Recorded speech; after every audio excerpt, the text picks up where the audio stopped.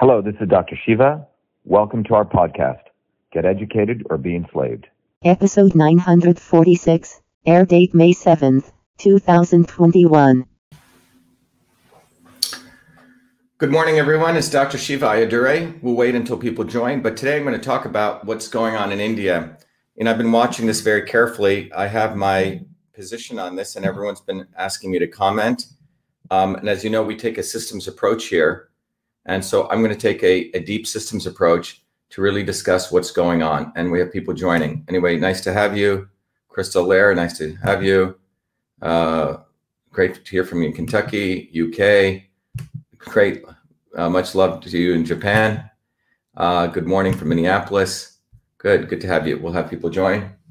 So we're going to be talking about India. India is a very, India is a layered situation, and it more than anything requires a systems approach. So we're going to talk about India and really define what's going on in India relative to the politics, relative to the economics, relative to the history. We're going to do a systems approach about what's going on in India. We'll wait for people to join. So Missouri, UK, Mexico, Deborah from Australia.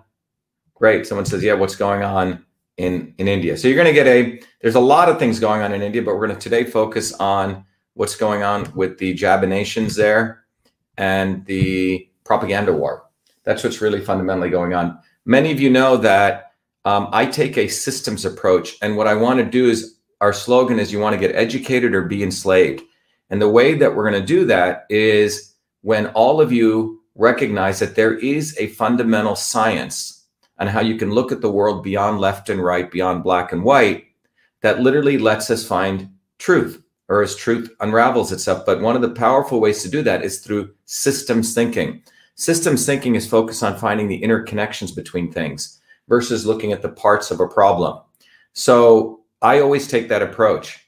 And my journey to systems has been a long one. So I always like to play this quick video for everyone. So those of you who are new, will understand sort of the journey I've taken to, and hopefully it'll inspire you. But let me just play this quick thing that'll give you an idea of my journey to take a systems approach. So here we go.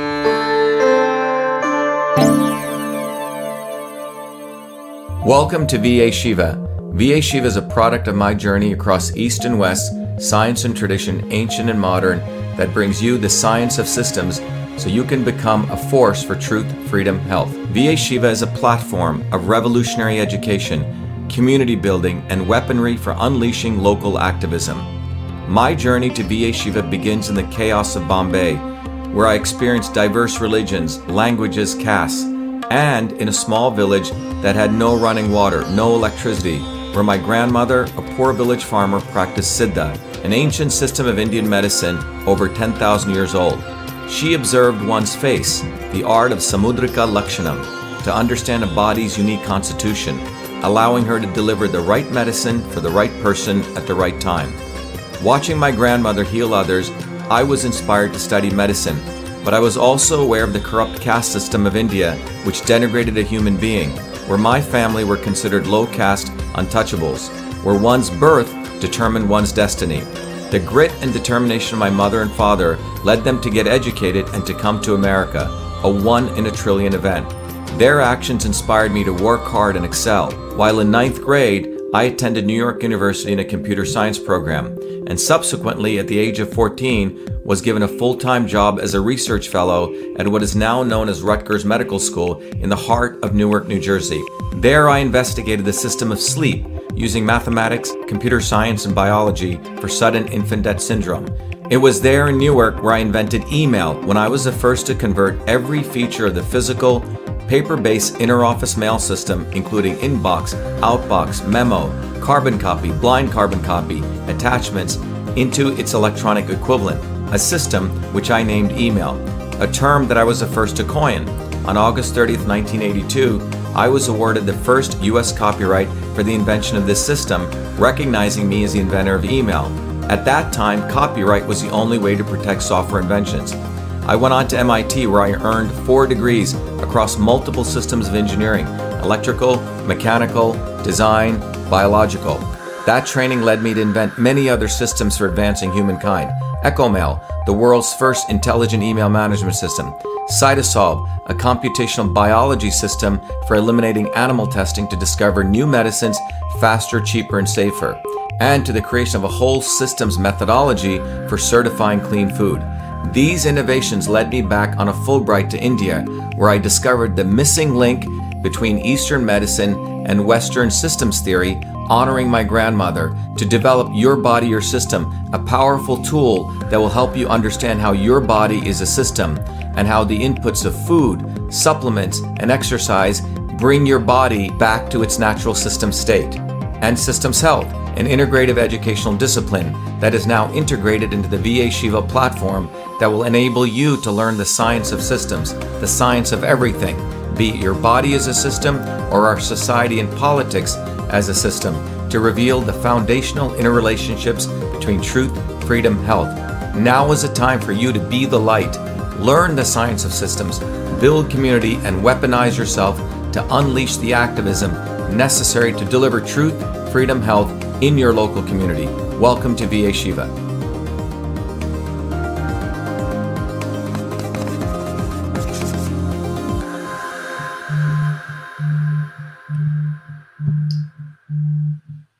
All right, everyone, good morning. It's Dr. Shiva Ayyadurai. I hope everyone's doing well. I'm going to be giving an analysis of what's going on in India. So I want everyone to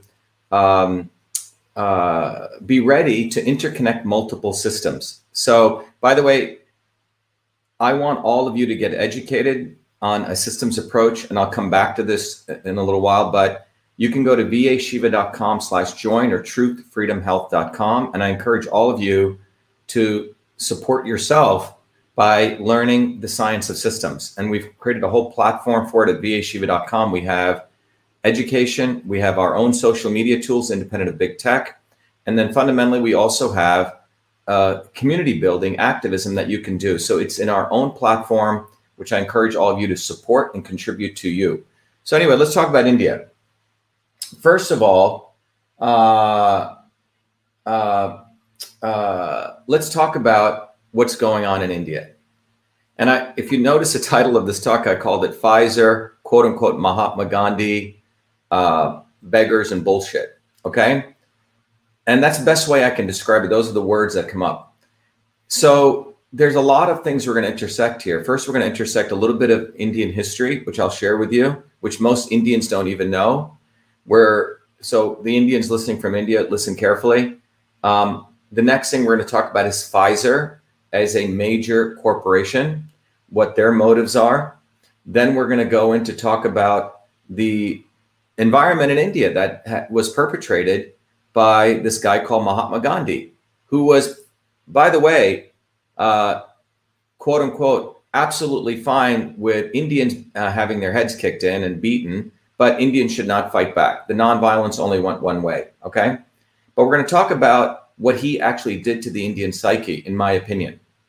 And then we're going to end with the mentality that exists of fear and why that is at the heart of what's going on today. So let me give you a little bit of background. Many of you know that I grew up in India, and I grew up in an India which had the caste system. I grew up in an India with my grandparents, my mother, and my father, who grew up in quote unquote, independent India. And I'm going to say India, it's double quotes, okay? Pre-colonialist India. My mom was an amazing woman. The fact we came from a low caste, quote unquote, touchable family, which means that we were sort of the lowest of the low. The fact that my parents even made it here was quite remarkable. But in that environment, I saw two things. I started learning politics as a young kid because I was very upset with the way that I saw my parents and I being treated with this caste system.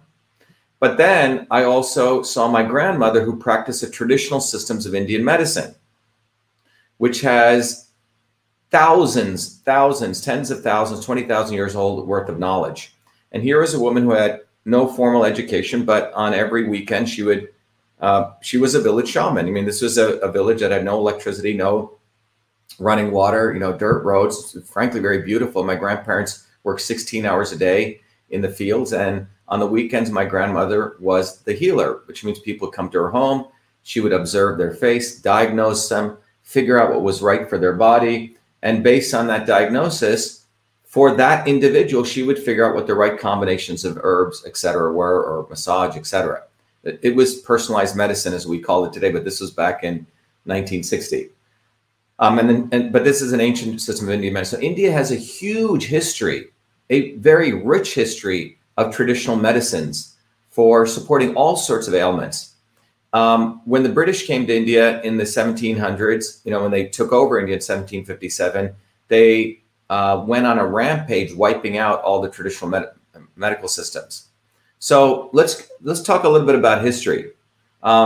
First of all, when you go back and look at the arc of Indian history, and this is, I want to speak to people from India listening very carefully, is that in the 8th century in India, prior to the 8th century, there's a very draconian caste system, very, very hierarchical.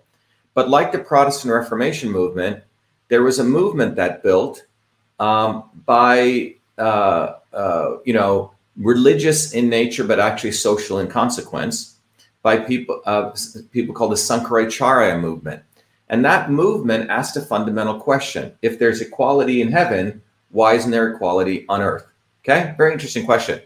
And that movement between the 8th century all the way to the 15th century, 16th century led to what was called the Bhakti movement. Bhakti is a form of yoga where it's a yoga of devotion and love to God. And it said, look, we want to practice devotion, and we want to eliminate all these inequalities. So that movement built between the 8th century to the 15th, 16th century. That movement had profound effects. It took a lot of time, but you saw the decay of the Indian caste system, okay?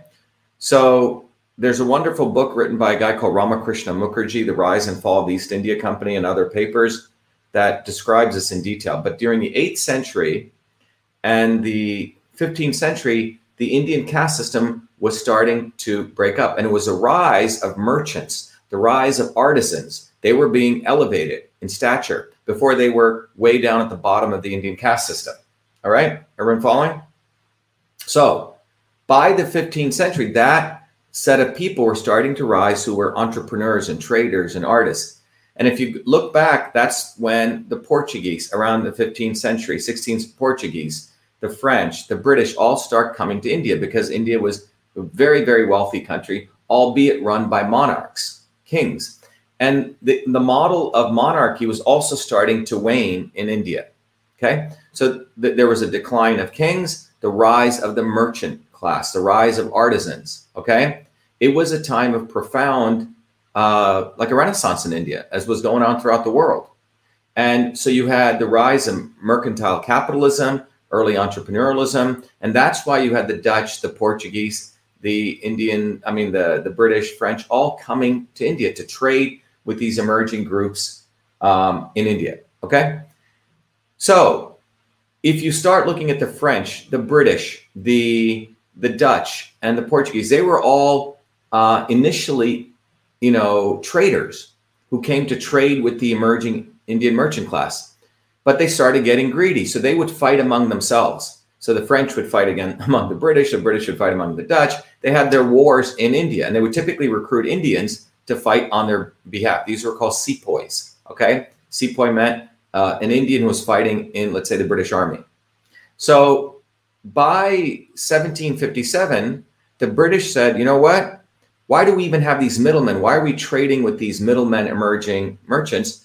Let's get rid of them, and we will directly go to the kings, who were, by the way, falling. So you had the fall of the monarchs. But the British actually propped up the monarchs in 1757 in the Battle of Plassey. Britain actually formally went from a trading partner to becoming an occupation. They literally occupied and invaded India. It was called the Battle of Plassey. You can look it up in Bengal. So British, essentially, there's a book I have, you can see, called Clive. If anyone wants to read it, it's a great history of Robert Clive, who came to India with nothing and ended up becoming the Emperor of India. But the important thing to understand here is that Britain went from being a trading partner initially to then becoming an occupying force. And as a result of it becoming an occupying force in India, they had to now impose laws in India which were suitable for them. So what did the British do? And this is why I want, my fellow brethren in India to listen very carefully, is that the British, instead of imposing British law in India, went and got Brahmanical priests and they reimposed, this is the critical thing, pre-8th century Brahmanical law. So the British actually resurrected a draconian aspect of the caste system. Caste system was going away. The British reimposed it. Victorian models of everyone should sit like this, be like this, a very draconian model. And that was a very powerful way to affect the Indian psyche because they didn't impose British law. They actually imposed Indian law, okay? Old Indian law. Imagine us imposing medieval law in America today. That's what they did. It's quite amazing. So they basically took India back about 7-10 centuries, and they brought in these priests and they imposing. So what the British did between 1757 and throughout their occupation of India is they started re-implementing the caste system. And what they did was they elevated sellout bootlicking Indians. And they created a civil service in India, an administrative force, which was later called the Indian Administrative Service, IAS. And that service all over India was a way to use Indians to oppress the other Indians. Let me repeat that again. The British were very clever, and they did this not only in India, they did this wherever they went. In America, they did it, right? They had white guys oppressing other white guys. In Africa, they found Africans suppress other black Africans. It's a very powerful technique because you elevate the brown-skinned person in India, and they feel like they're part of the British Empire, and they use that to impose and attack, essentially suppress Indians. So between 1757 by the early 1900s, that's what the British did very cleverly in collaboration with Indian elites like the Nehrus, okay? It's a very important point. So by the 1920s, by the way, all of you should go to vashiva.com/join and register because I have a whole class. I teach a systems approach, and that's how you can support this movement that we're building globally. But what happened was that in 1920s, the Indian masses were getting really upset. There were various rebellions throughout this period. The Indian masses were like, this is ridiculous. They were inspired by the American Revolution. They were inspired by the Russian Revolution. They were inspired by, hey, other people fighting up against colonialism.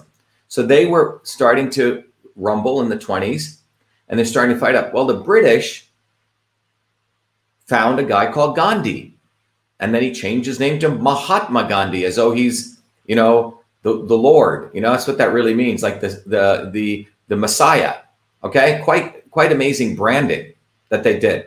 And Mahatma Gandhi, who was a failed lawyer from South Africa, who was literally loved licking the boots of the British, could say something even worse. He was brought into India, embraced by the Indian elite, and he was used to quell down this bottoms-up movement that was starting to rise up in India, which would have been incredible. In fact, there was people like Subhash Chandra Bose, who was elected by the Indian people as a leader, and Gandhi went on a fast because he didn't like him because he was too, quote unquote, militant. Okay? But he was fighting for his people like Thomas Paine and Jefferson and Washington. Gandhi couldn't have that because he was an agent of the British elite and the Indian elite. So Gandhi gets promoted as this leader, his white robe, his spectacles, say some, with his spinning wheel. It's all theater. So Gandhi became promoted as the savior of India. And what did he actually do? What Gandhi actually did to India was not to liberate India. He was a scumbag. It's the best word I can use. And the elites are very powerful at finding the not so obvious establishment. And this too you will learn in our warrior course. And if you don't learn this, people think Gandhi's some great guy. He wasn't a great guy. He was an agent of the British, the agent of the Indian elite, to suppress a natural revolution that needed to take place in India. You can call it a progressive nationalist revolution where Indian people wanted to rise up, kick out the British, kick out the Indian elite. So Gandhi came in, and he was brought in as a part of the Indian elite to talk. I mean, by the way, all these guys always talk some good stuff. I have a dream or some speech they give or say. Words are cheap, but what did actually Gandhi do? Gandhi was a racist. He was a casteist. He didn't want to eliminate the caste system. And people should go study him. In South Africa, before he came to India, it's promoted as though he's helped the black Africans and the poor darkies over there. Bullshit. Gandhi did none of that. He was helping wealthy elites in the Transvaal region try to get trading rights, and he failed at that. Okay? So that's what happened. That's the history of Gandhi. Gandhi was an agent used to tell people to mellow out, promote a bullshit philosophy of quote-unquote nonviolence, and it wasn't really nonviolent. If you go read Gandhi's memoirs, when a Sepoy mutiny took place and Indians were hanged, he said, well, I believe the punishment was just. He was not nonviolent. He was for violence of the elites against everyday people, but not everyday people fighting back. Okay? So what happened in 1947? Every Indian thinks, oh my God, we got independence. No, you didn't get independence. In fact, it's not called the Declaration of Independence in India. It is called transfer of power. That's what the documents are called. It's called the transfer of power. Okay? What does that mean? It means you're going to transfer power from one group to another. And that's what they did. They transferred power from white men with crowns to brown men with white hats. So just picture that.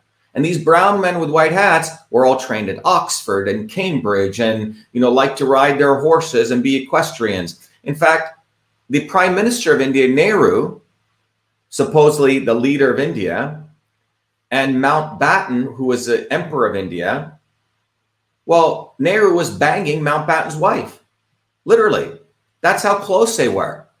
And it was Edwina Mountbatten was Nehru's lover. Okay? So what we have here is that it was one group and Gandhi helped transfer power. So India never had its national identity ever determined. Every great country always has its national rights to self-determination. I'm not talking about a communalist nationalism. I'm talking about a progressive nationalism. America has it. That's why there's this, you hold your head up high when you're an American. Indians never got that opportunity thanks to freaking bogus, quote unquote, Mahatma Gandhi. Right? So he was set up by the British as the leaders of the Indian brown men and women. When he's not a leader, he's a complete misleader. What he did was he transferred power. So starting in 1947, India never had a fundamental change. We went from this entire administrative service of brown men and white hats who ran India and ran it to the ground of corruption, of more caste systems. You have Nehru, who was the first prime minister of India, again, who was banging Mountbatten's wife. I have to say that because there were one, who then his daughter takes over, Indira Gandhi. And then after Indira Gandhi, then you have Rajiv Gandhi, who's her son. And then you have Sonia Gandhi, who's a daughter-in-law who's running India. And then they were trying to get the cokehead Rahul Gandhi to run, okay? Who's a grandson. This is no different. It's a dynasty. So Narendra Modi, the current prime minister of India, is truly the first prime minister who had a nationalist sense, who had an identity of India, like India has its own identity. And he won in a massive landslide. So the elites globally do not like Narendra Modi. All right? They don't like him because he still has some values and tradition of India, the yoga traditions of India, etc., the spiritual traditions of India, some sense of national identity. All right? So I wanted to give you that background, okay? So now that you understand that history, one of the things to emerge out of this is that my parents and certain people who grew up in that time had a fighting spirit. My parents were amazing people who stand up. But the vast majority of Indian people, even though India has this rich mythology of the great Ramayana, right, where the great warrior Rama or Shivaji, the fighter, the warrior who fought, who protected the Indians from invasion, right? It has these great warriors, but Gandhi removed all that sense of warriors. And by the way, in the Indian tradition, warrior and healer are the same. A lot of people in America who start studying New Age yoga, they say, oh, I'm so peaceful and all this. Well, it's all bullshit. Healer and warrior were the same. Fighting for your rights and wanting to heal one was the same word. It was called Vaidya. So what's been removed is that warrior energy out of India. By the way, our movement is Truth, Freedom, and Health Warriors. And some people said, oh, warrior sounds, violent. Well, it's not violent. It is about being a healer and a fighter. That's what warrior means. So the warrior energy was moved out of India, and Indians were basically taught to become beggars, literally begging for everything, because that's what Gandhi was. He was taught Indians, manipulated Indians to beg, oh, don't beat us, don't do this to us. And so the conditions of the broad mass of Indian people psychologically never had their good revolution. India never went through that process. So India has some parts, it's called uneven development. Some parts which are developed and other parts which are undeveloped, but you have a lot of this uneven development, which allows for corruption, which allows for manipulation of the Indian masses. So because Indians never fought for their rights, and they were basically twisted into not fighting for it, thanks to Gandhi, Indians never have had the opportunity to fully stand up. So the psyche, in my observation, is one of fear, whimpery, not everywhere, but that's sort of the psyche.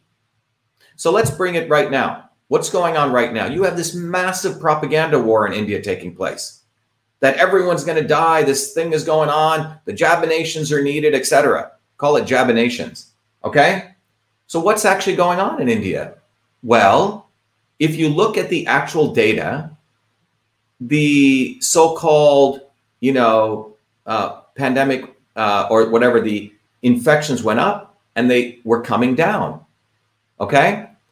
They were going up and they were coming down. In fact, let me share with you the actual data. Everyone can go to my Facebook page and actually see this, but let me go to it and I'll show it to everyone here so it's absolutely clear. And I want to thank Phil Evans who did this data, okay? And anyone here can go do this data analysis on their own, and I encourage people to do it. It's all publicly available data. So let me share this over here. So what was actually going on in India? Let's look at right here, okay? So if you see this here, this is a thing I saved earlier, okay? So if you see on the right here, right over here, I saved this, I shared this piece of data several days ago. Let me bring it up.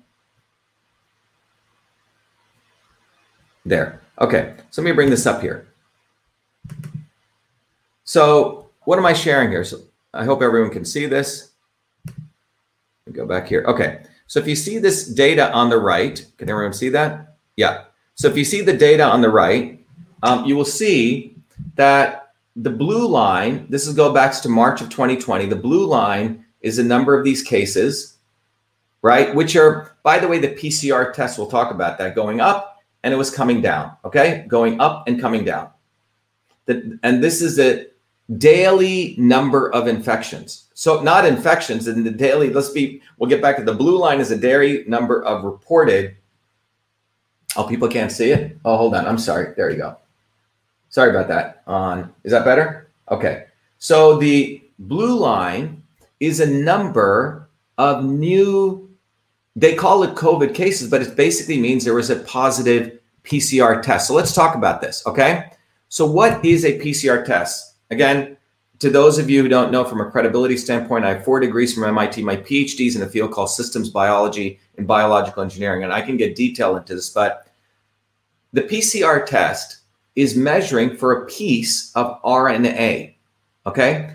RNA is the half of a DNA piece, which may create different proteins in the virus, okay? Remember, the virus, when it infects, inside of it, it carries the RNA, it infects a cell, the virus, the RNA then is used to replicate itself using a ribosomal machinery, and then the virus reassembles itself. Anyway, so the PCR test is looking for fragments. Doesn't even mean you have the RNA. It may mean you got it given to you, you may have it, but it essentially means you have a fragment of an RNA, ribonucleic acid, which may or may not have even created the virus, or may be something that was a remnant, okay?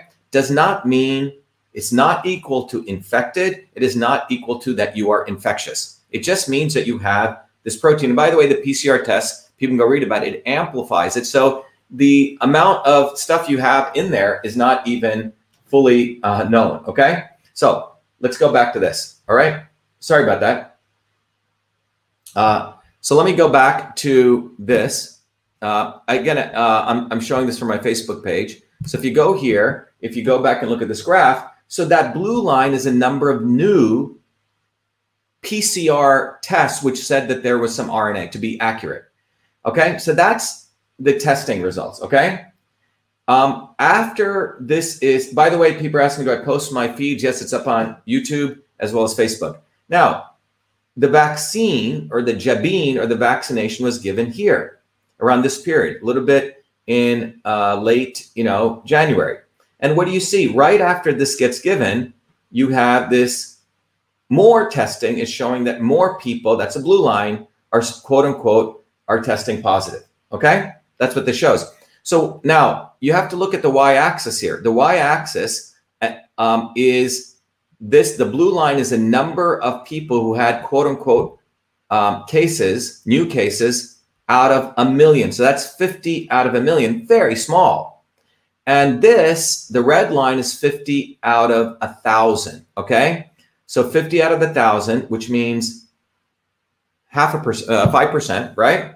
So 1% would be 1% would be 10. So 5% would be 50. Okay, so 50 out of 1,000 people were getting. This is a cumulative number of how many jabs that they were getting going up here. So right now, as of this date here, India is about 100 out of 1,000, which means 10% have gotten the jabs, but you have to divide by 2 because you have to get 2 jabs. So this is really 5%. So 5% has been jabbed. Okay. So when people look at this graph, some people say, "Oh my God, the jabin is shedding," right? That's what they say. But there's something more simple to understand this. All right, and that's what I want to talk about. So if you look at this graph, you notice that only a small percentage of people have been getting jabbed. So what's actually going on? All right, so that's the data, the actual data in India right now. So let's now bring in Pfizer to this equation, okay? I know those guys, I know professors at MIT. They've bought my computational models. We've wanted to help with lupus, okay? They wanted us to model the lupus pathways in the innovation group. So, but what I do know about not only Pfizer, but all the pharma companies, let me ask people right now. We have about a ton of people on the call here, okay? How many of you think over the last 10, 20 years, are the pharma companies are they growing their revenue, or is their revenue declining? What do you guys think? Is their revenue growing or is it declining? That's the question, okay? What do you guys think? Is pharmaceuticals companies' revenue growing or is it declining? Let's see what people say over the last 20 years, okay? Growing. Someone, Chris says growing, increasing, declining. Okay, let me tell you what's been actually going on. Over the last 20 years, pharmaceutical revenues has been dropping. So listen again very carefully, because you got to get educated or we will be enslaved, because you're going to be misled into the wrong conspiracy stuff and all that. Here is the ground reality. Pharmaceutical revenues have been declining. Take Pfizer. In 2012, they made $65 billion in revenue. Write it down.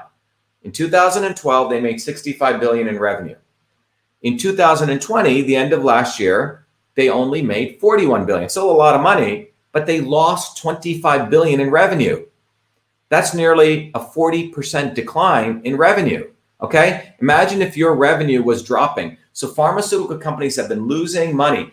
Pfizer, has lost drug patents. And more importantly, as I've shared in my other videos, that the entire drug development process takes 13 years, $5 billion. In fact, the drugs that are coming out of that process, even the FDA is not allowing because of the side effects. So pharmaceutical companies, for every $1 they used to put in 20 years ago into R&D, research and development, they used to get 10 cents back. Well, today, for every $1 they put in, they get 1.8 cents back. Pharmaceutical companies are tanking, guys. They're not doing well. And you can sue a pharmaceutical company. Okay? That's the reality. Pfizer is tanking. Thank you to the Kennedys, all of them, the Jabination Act of 1962, okay, passed by John Kennedy, and then his brother upheld it, the National Vaccine Injury Program. Basically what that act did, okay, it enabled these companies, pharmaceutical manufacturers, can never be sued. Pharmaceutical manufacturers cannot be sued by injury. Okay, keep that data point in the United States. If you want to sue them, you have to go to a vaccine court where the liability is limited. Okay, so pharma companies, wow, they're saying my revenues are going down with pharmaceutical drugs, which are single molecule drugs, but this Jabines, this Jabination stuff, hey, that's pretty good.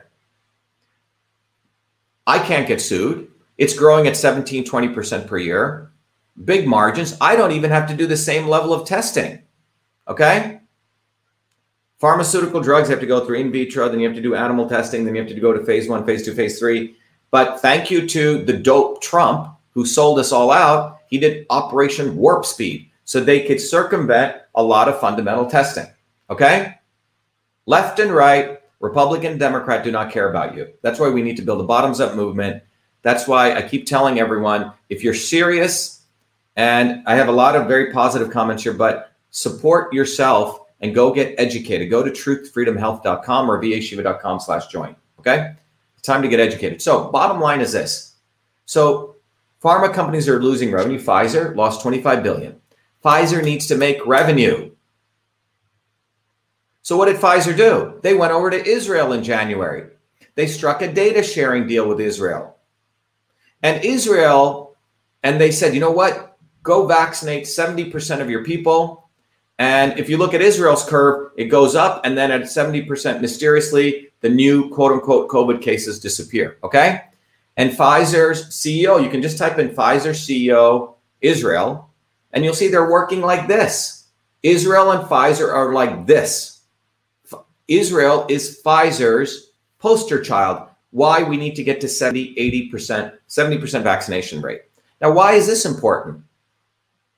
Well, this year, the pharma companies, Moderna, Pfizer, Johnson & Johnson, need to make $40 billion. That's what they've told the stock market. They've told the stock market they need to hit $40 billion in revenue.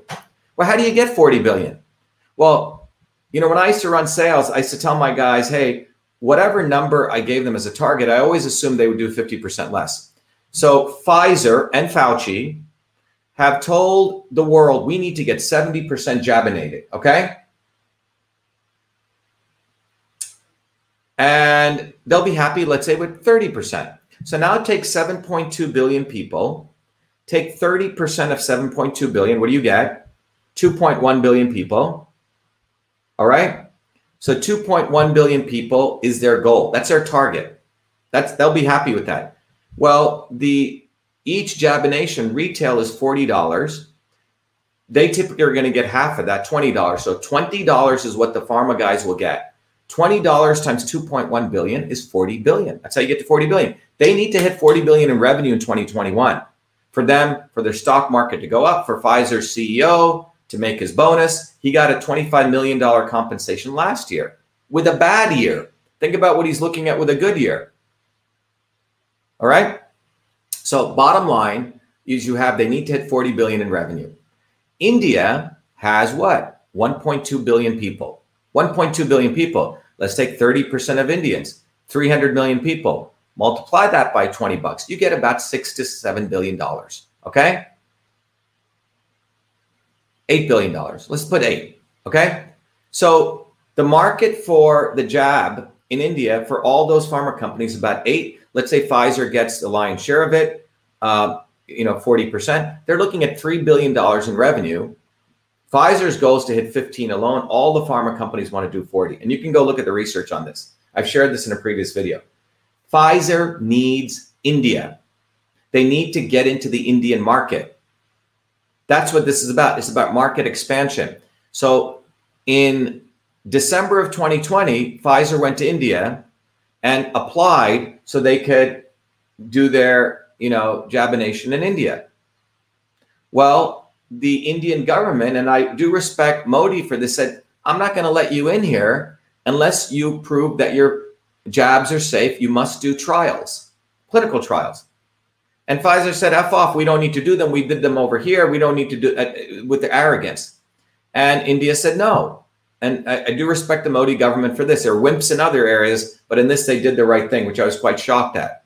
So the Narendra Modi government said no. So in February, Pfizer pulled their application out of India, which means they had to get regulatory admission into India. Okay. Then they came back again in early April. They said, we'll give you drugs. We'll give you, they're trying to bribe the Indian people and the Indian authorities. We'll give you this drug, that drug, protease inhibitors, pills, right? Because remember, Pfizer wants to get into India. It's like a sales guy wanting to get his foot in the door. So, and then as a part of that, Pfizer in early April said, we want the Indian government to indemnify us. What does indemnify mean?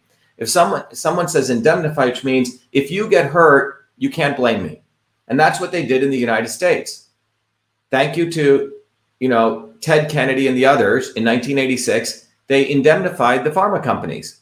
So Pfizer wants the Indian people to indemnify them in case the Indian people get hurt. And India said no again. So if you go look, suddenly after that 2 no's, suddenly you see this massive propaganda war.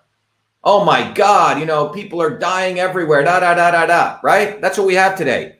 And Indians, given the whimpery that they suffered under Gandhi, given to be made to be not fearless, oh my God, we're all going to die. So you have all these Indians running around, and the mainstream media in India, which hates Modi, has unleashed a propaganda war, putting that blue curve to mean everyone's infected and infectious. It's not true. It's absolutely not true. Okay? It's not true. So the blue line is their marketing line. Let me go back to that. That blue line that you see there, let me go back to here. On the right there is the marketing line, okay? You increase that line to put fear because you want to increase the red line, okay? So let's stop talking about conspiracy. This is follow the money. Follow the money. Pfizer wants to get into India. The Indian BJP government said no. That's what's going on, okay? This is a propaganda marketing war that's taking place. Someone said India has been enslaved for centuries and still acts like slaves. So I have a lot of people in India. They're running around like crazy. Oh my God, this, that, right? Like insanity. It's a propaganda war. Now, the reason I'm really upset with the BJP government in India, they're supposedly the government of promoting the grandeur of India, how great India was, all the medicines and yoga, etc., right? And this is the problem I have with a lot of Indians who talk about the past. They'll say, oh, India was such a great country. We had yoga, we had this. Well, it doesn't fucking matter now. What the fuck are you doing now? India has a huge history of health and well-being and mantras and massage and education and Ayurveda and Siddha. Right? In March of 2020, I was the only guy as a scientist who said this fear-mongering, March of 2020 will go down in history as the biggest fear-mongering hoax intended to suppress dissent, destroy economies, and push mandated medicine. No other guru in India said that. They were just watching to see if they want to. Sadhguru, he didn't say anything. That guy's a money-making machine. Now he's saying something. Watches which way the wind blows. Deepak Chopra didn't say anything. I did. And the important thing is not to say the truth when it's convenient for you. It's important to say the truth at the right time. It's important to do the right thing at the right time for people.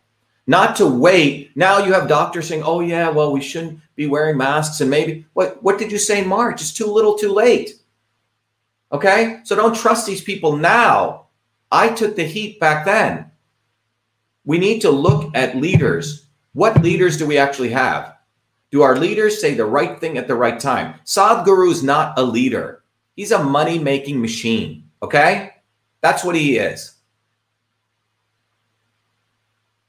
So to the people of India, where my motherland is, where my grandparents, sweated and shed their blood, my father's family gave whatever they had to build the true Indian independence movement of Subhash Chandra Bose, which wanted to have a good revolution.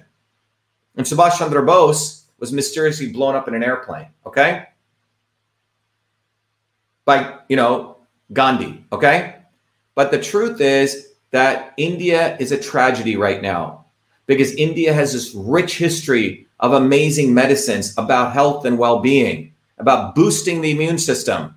And the Prime Minister of India and that level, instead of doing that and saying F off to all this nonsense, is caught in, they have no courage. The courage has been sapped out thanks to Gandhi, thanks to this history of 300 years of never fighting. My parents fought, my grandparents taught me how to fight. One of the reasons America is great, was great, some people may argue, was because there was a fighting culture here. And without that fighting for your basic rights and becoming a wimp and fear-mongered all them, you're going to see this just people running around like little crazy rats. And that's what's going on in India. And it's fueled by the elite media. And someone should do the investigation. Pfizer needs to get into India. Suddenly all these quote unquote liberal elites are promoting, oh my God, India's crashing. Everything's going to be horrible. As though a PCR test means you're infected and infectious. False science. We need to build a movement of truth, freedom, and health warriors. That's why I do these videos. It's not just me to give my analysis. We want to get 50,000 truth, freedom, and health warriors globally. But you need to get educated. I have a lot of people will send me emails, this and that. You're not educated. Most people are at a kindergarten level in political theory. And over the last 50 years, I've put together a platform for you. Go to truthfreedomhealth.com and get educated. I'll play this video. But nothing is going to change in this world until you get educated, or you will just be enslaved. The analysis I did here, in summary, interconnected Indian history. It interconnected drug development. It interconnected the economics of drug development. We talked a little bit about the PCR test, science, but all those things are systems. And by using those interconnections, we can find the truth. It is a disgrace that people in India are running around scared when they have a rich history of amazing traditional medicines. It's ridiculous. It's sickening, actually. But thank you to Mahatma Gandhi. Thank you to the greed of Pfizer. Thank you to the wimpery of the Indian politicians. That's why we're here. And, in America, people died for fighting in the revolution. Maybe it would have been good if people actually had a good fight in India. A friend of mine used to say, if every family in India had lost at least somebody fighting for them, India would have much more national, gumption. But it doesn't. It doesn't. And that's why what we're witnessing right now goes right back to the 8th century, goes back to the 15th century, and goes right back to the bullshit that occurred in 1947. India did not get independence. India was hijacked. That's what actually happened. That's what actually happened. And that's what we're witnessing here. People running around like scared rats. So I want to play for everyone a video, and I want all of you listening to support yourself wherever you are, any part of the world. My goal as a catalyst is to build a movement. When you go to vashiva.com, I built a infrastructure for you, not for me, for you. It's my gift. And that infrastructure at vashiva.com/join will provide you the education you need. I teach a class every Monday evenings directly, even though I repeat myself. Number two, you will get the opportunity to interconnect with other people and build this movement independent of big tech. We built our own social media in our own data center. And three, we give you tools for activism. So let me play that video to let you know this is not just about me hammering away at what's going on in India, but to actually give you a direction on what you can do. Here you go. Allowed our country to be taken over from within, and the end goal is you will have a homogenized world where we will become slaves, because there is a condition among the elites that really thinks they're better than you. Deep down inside them, that you don't deserve the freedoms you have. They don't. This reality is what people need to wake up to. And we need to all unite working people. There's only one movement that can do that. And that is the movement that we started creating here in Massachusetts, the Movement for Truth, Freedom, and Health. Look, I've been a student of politics since I was a 4-year-old kid, studying revolutionary movements, left wing, right wing. There's a physics, there's a nuclear science to destroying the establishment. To build a bridge, you need to understand Newton's equation. You need to understand the laws of gravity. You need to understand Poisson's ratio. There is a way to build a revolution. And that's why I put this together. My goal is to train an army of truth, freedom, and health leaders. We don't need followers like social media. We need leaders, but they need training because the educational system does not teach them history, nothing. So in 3 hours, that's what I've started doing. That's the solution. We got to train people. First with understanding what a system is. The second is understanding the interconnection between truth, freedom, and health. Freedom is the ability to move freely, communicate freely, right? Talk freely. Without freedom, you cannot convert ideas, hypothesis into truth, which is science. And without freedom, you can't really get to truth. And without truth, you make up fake problems and fake solutions, which means you destroy our health. And without health, which is the infrastructure of us and our body, you can't fight for freedom. Third concept is it has to be bottoms up, working people, people who work uniting. And what the right wing has done is whenever you say working people unite, that must be communist. Meanwhile, they've let the Democrats run unions, which suppress workers, completely corrupt. But when you look at the arc of American history, it's been when working people came up. We need to go local. Every solution I'm coming up with as a part of this movement, we're giving the science, which is the truth, and then we tell people what they can do on the ground. Like with election fraud, you don't need to wait for some lawyer. Our goal is to train people, Dave, to go local, to go local, to go local, fight locally. Forget lawyers, forget politicians, forget celebrities. You got to learn politics, and there is a science to it. They lock us down, we should be ready to shut them down. And the fourth part of this principle is a not so obvious establishment. So when you look at a system, there's always something that disturbs you from getting to your goal. Well, the biggest disturbance is a not so obvious establishment, which are those people who claim they're for you, on the left and the right. The Al Sharptons who tell black people I'm for you. The Tucker Carlsons. Do you think any true anti-establishment person will ever be on Fox or CNN? I don't think so. They both mislead working people back into the establishment. Without this solid understanding of political physics and theory, you're screwed. You're going to follow on the left wing, Bernie Sanders. Oh, he said something. Or Robert Kennedy. Scumbags. Or you're going to follow, some right-wing talk show host. They're not going to lead us to liberation. It's us. And that political physics, it's a nuclear science of change. Bottoms up. We have to organize to understand that there is people who talk a good game and then look at what they actually do, left and right. I'm sorry, Sean Hannity may say some good things, but I don't see the urgency in his voice to get something done. And it can only come when you weaponize yourself with the right knowledge. You need to be able to identify a rat. Christ didn't go after the Romans, right? It was the Pharisees and the Sadducees who screwed him up. His own quote unquote people. And that's where we're at. So these four concepts I've built into a curriculum. People can go to vashiva.com, and it's an educational program. We need to train people in political theory. You need to have physics, and I've created that curriculum. People need to get educated.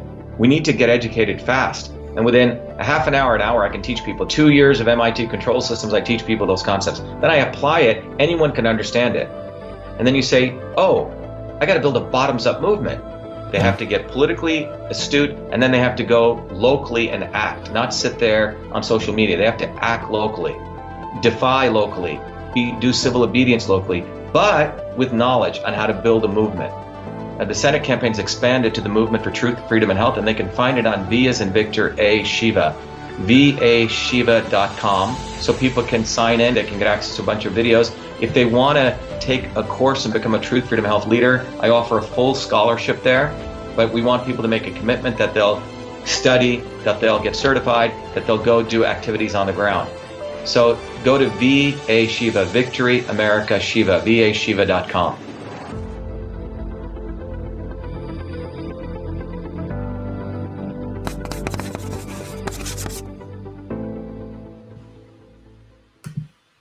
Okay, everyone. So I'm giving you something. I've given you a deep analysis of what's going on in India, intersecting multiple systems. But the summary of it, those of you who are joining us or were with us, is the following: Follow the money. Pfizer needs to get into India. The Indian government rebuffed them. The current Indian government is a government which wants to redefine Indian nationalism in a good way, in a positive way. Some people may think it's a negative way, but they are trying to figure out a nationalism that was forgotten in India. So that government is not fully solid, but they did the right thing in rebuffing Pfizer, because Pfizer said, oh, we don't need to do clinical trials in India, which means, and they wanted the Indian government to indemnify them, which means if we kill people, you can't sue us. India said no. So right after that, you see this propaganda war, equating, this is a critical thing, equating the number of PCR positive tests to infection and infectious people. Absolutely not true.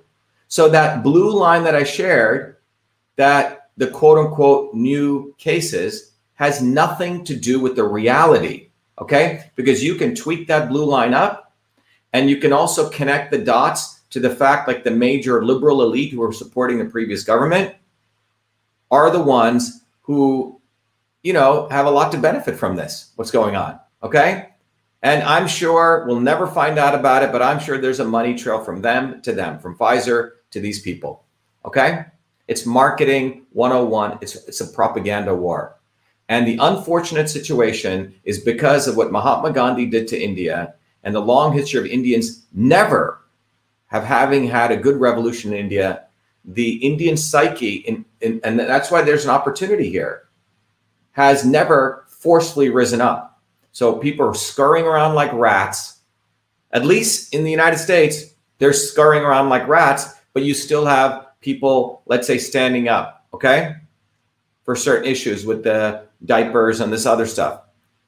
India is a $1.2 billion market for Pfizer. That's what it is. It's a market, and they need to get in there. That's what this is about.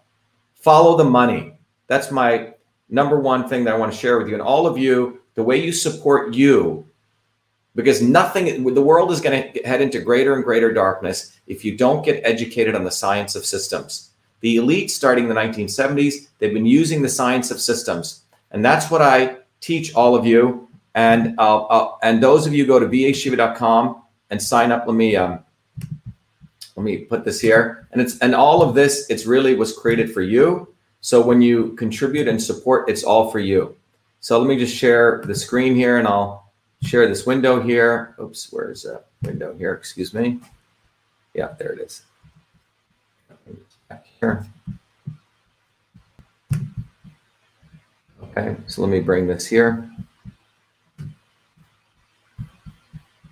Got a lot of windows here. Excuse me.